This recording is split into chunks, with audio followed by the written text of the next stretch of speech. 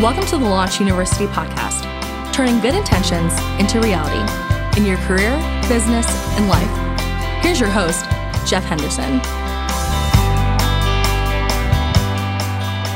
So to kick us off today, I want to introduce our host, Jeff Henderson.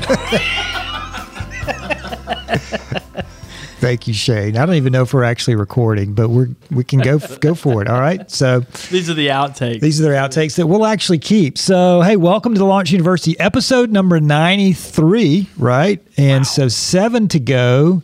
Any guys? You got any thoughts for what we're doing for number 100? The Centennial? I'm just thinking that's about 90 more than we thought we might do at one point in time. That could be 7 more that Jeff Henderson hosts between now and then. So if you have ideas for the number 100, just comment. And also, obviously, please subscribe to the Launch University podcast. And again, we'll introduce ourselves. Jeff Henderson here with you. Shane Benson, David Farmer. Kevin Jennings is doing the audio. And Kev, we might just get the mic over there to you. But so guys, we're going to talk about the X factor. And I think this was a combination, Kevin, you and David. And so David, since I'm the host, which means I have all the power, which you guys gave to me, explain what the X factor means. Well, it came out of a conversation that evolved. We started talking about where do you get the best return on your development effort. If you're thinking about yourself as a leader and you're trying to figure out where do I grow, and we got into this discussion about, is it hard skills? Is it soft skills?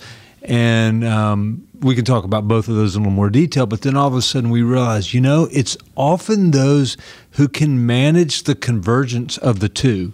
And we talked about the intersection of some of these hard and soft skills. So if you think about an X and you draw a little circle around the point where they meet, that's the magic, the person that knows how to manage that. So we can unpack it, but that was the idea behind the X factor.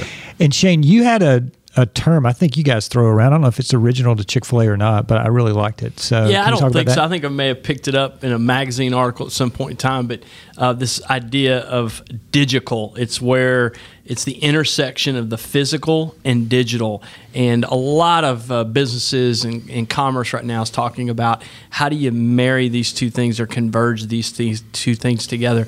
An example of that would be like Chick-fil-A and our drive-thru or our service experience. It's like if you think about an app, or we call it the Chick-fil-A One app. It's a mobile ordering technology that we have. We want that to marry itself with the physical expression of the restaurant. So when you order food through the app, then you come into the store and you pick it up in the physical environment. Those two things, where they converge, is that digital experience. And so if you think about the X factor as a leader, it's like, okay, so how do your hard skills, i.e. the physical, and your soft skills, where do your hard skills and your soft skills, how do they merge and where do they converge? And that really makes for this new leader. In our economy today, that's the kind of leader that I think can be really successful. Can I throw out some other examples that I think people would probably identify with? Just in retail, if you think about a bricks and mortar retailer or an online retailer, we're starting to see those lines blurred. A classic example, we used to just think about Apple as a concept that was digital. And then we saw the Apple Store, and it's one of the most successful retail concepts in the history of retailing. If you just look at sales per square foot, off the chart. But I think of other brands as well. Warby Parker started out as an online retailer of eyeglasses. Mm-hmm. And they've found that it's important as well to have bricks and mortar stores. You may not have one in your community, but they've popped up in larger cities, and they've kind of taken a fresh approach to it. There's a company that sells predominantly men clothing, pants, bonobos, online retailer, innovative model. Now they have their own physical stores. On and on. Even Amazon, that started out as an online bookseller and now sells virtually everything. They are now opening physical bookstores, while at the same time putting Barnes & Noble and B. Dalton and all the other old school brick and mortar retailers either out of business or squeezing them one or the other. So those are just examples of how it may not be one or the other. It may be the right blend of the two. Mm-hmm. I'm cheering for Barnes & Nobles, by the way, so I hope they don't get put out of business. But can I go back to the Starbucks example? And I know this may seem like, Jeff, get your head out of the sand. But I can remember when Starbucks would write your name on the little sleeve. So they'd put Jeff. Then I can remember when they went away from that and they printed your name. And I can remember people tweeting about that, going, oh, Starbucks is losing their touch. Now, because of the online app, I see people coming into the store and not interacting with the staff at all. They'll look for their name and they leave. And I wonder if they're missing something. I wonder if that personal interaction is something that long-term might not be so great. I think you're onto something. I think it's the spirit of this specific podcast around, I wonder what that looks like for each of us individually. So here we are talking about commerce, and I think it begs the bigger question is like, gosh, what is this? Where do we make sure that we're marrying hard and soft or digital and physical? But think about you as a leader. What's that X factor for you? What makes that work? And this is a real life example for me. I mean, you guys were a part of this, but my father recently passed away, and I'll tell you what was powerful. It was powerful to get immediately texts from people. I mean, right there in the moment, Shane, I heard the news. I'm so sorry. I'm praying for you and your family. I just wanted you to know that I'm thinking about you. And it was like immediately technology was able to reach out to me in a way that I needed. Now, fast forward a week later, a couple weeks later, I received some handwritten notes, actually from the same exact people, with maybe a gift, but a handwritten note that said, hey, it's been a couple weeks. I just wanted you to know I was thinking about you.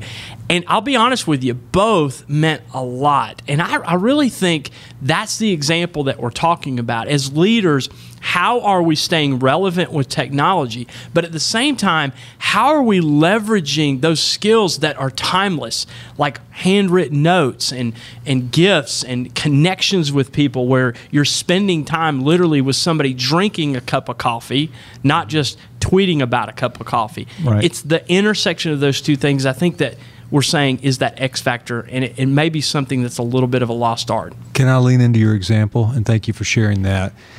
You think about how you use those different tools to connect. So I may think, I want to send a text message because it's immediate, and I want Shane to know I'm thinking about him right now. But I realize that's not as personal, so I may want to follow up with the note because I want Shane to know I wasn't just looking for an easy way to check a box that I sent Shane a message. So understanding the role and the value, immediacy versus maybe a personal, warmer touch, I think is important as you evaluate these kind of capabilities. Yeah, and I think the spirit of this was, gosh, if all you're doing is interacting through social media or technology, you're missing the opportunity that you have to connect with somebody on a personal level. And I think that's what creates the X factor. So we have the master right here, Mr. Jeff Henderson, who the host of the show, by the way. Yeah. Who is so good at leveraging social media for the church that he leads, but also is like the king of personal notes, Jeff. So talk about that a little bit, why you do both, how you know when to use each tool. It's a great example, I think, of what this is if you're listening, this is what the X factor might look like in one little area. Well, I love the phrase social media in the sense because it's social. And I think a lot of so much in social media right now, it's just digital media. I mean, it's just monologue. But for me, with a fairly large church, I'm able to stay connected and see where people went on vacation. So when I see them in the hallway, I can go, hey, how was Panama City? And so there's that connection. And commenting on, hey, hope your first day of school was good. And doing that, we want to, and I learned this from Chick-fil-A, we want to grow, but we want to grow small. And we want to grow as a church in terms of numbers, but we want people to feel like they're connected. And I really feel like those digital touch points really are important. And I learned this from Andy Stanley, my boss, who said, do for one what you wish you could do for everyone. And I think it's this, you can talk yourself out of it to go, I can't comment on every Instagram post, so I'm just not going to comment on any Instagram posts. But the ones that you do, if you do for one what you wish you could do for everyone. So I try to comment on at least 10 a day, and that's fairly easy. And then I try to write 3 thank you notes. So also social media clues me in on if there's a significant moment going on in someone's life, then that elevates it from a Instagram like to a note. And then I'll try to go find their address in our database. Now we're getting really technical. And then just go, so I'll ask my assistant, can you find their address? She'll find it and she'll email it to me, and then I'll write these notes. But I really do believe in the actual writing of the notes. So 10 Instagram likes and 3 handwritten notes a day. That's the goal. That's kind of the standard of it. And I think we've both been the recipient of a couple of those notes. So thank you for having that goal. I think it's a great example of having a system in place to leverage both. Well, I'll tell you who our standard is Frank Blake, the former CEO of Home Depot. He would write 100 a week. And he had a system where they would elevate these stories from the stores.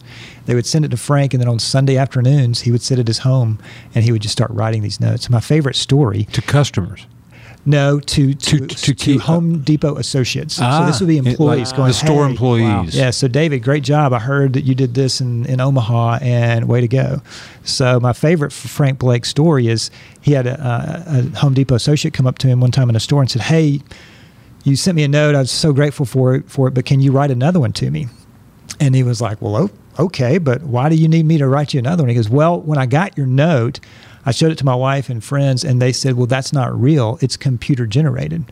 There's no way that he, with all due respect, wrote you a note. The CEO of Home Depot doesn't have time for this. So I took it I took it under a faucet and put it under, and sure enough, the ink ran, which was the good news. It ruined the note. The bad news, I ruined the note. So can you write me another one? So that to me is like that power of like, oh, wow. And I had lunch with somebody that goes to our church just 2 days ago.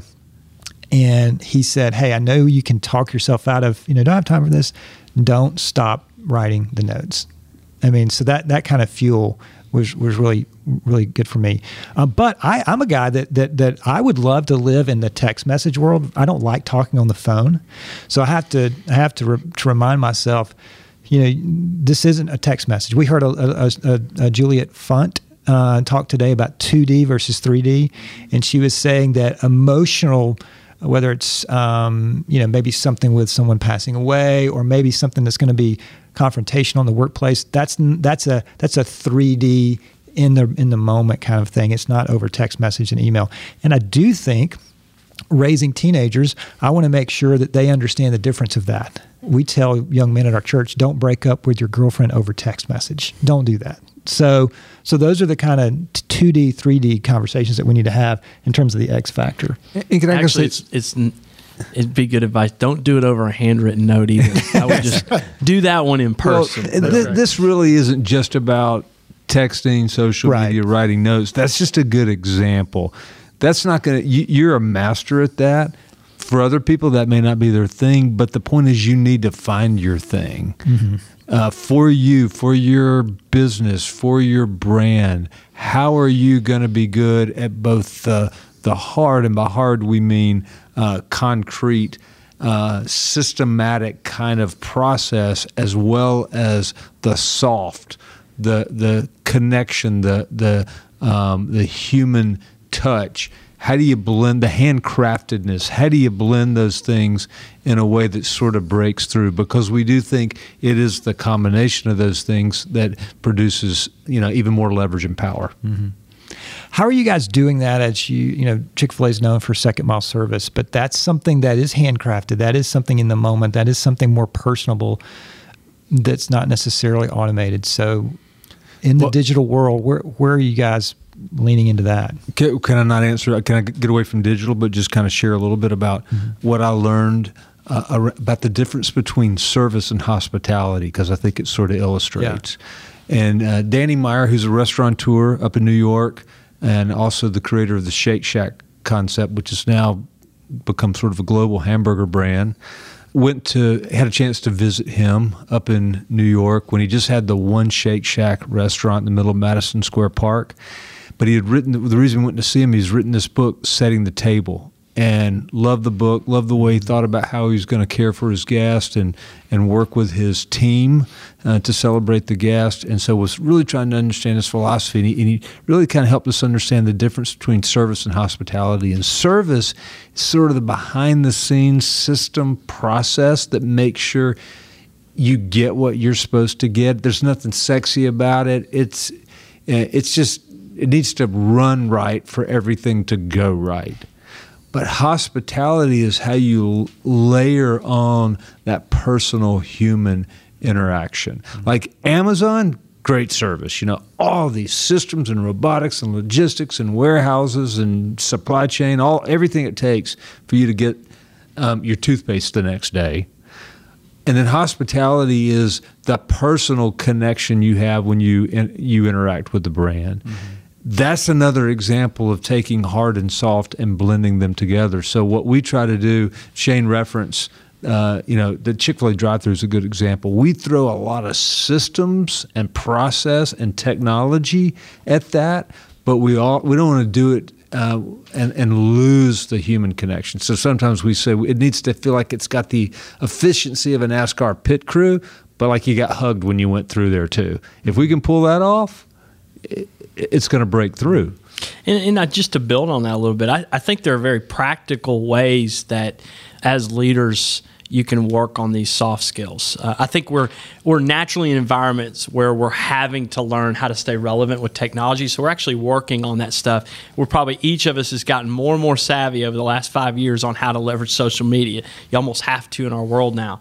But at the same time, what are you doing to work on those soft skills? So even at a Chick-fil-A, we emphasize things like, as crazy as this sounds, eye contact, smile, speak enthusiastically.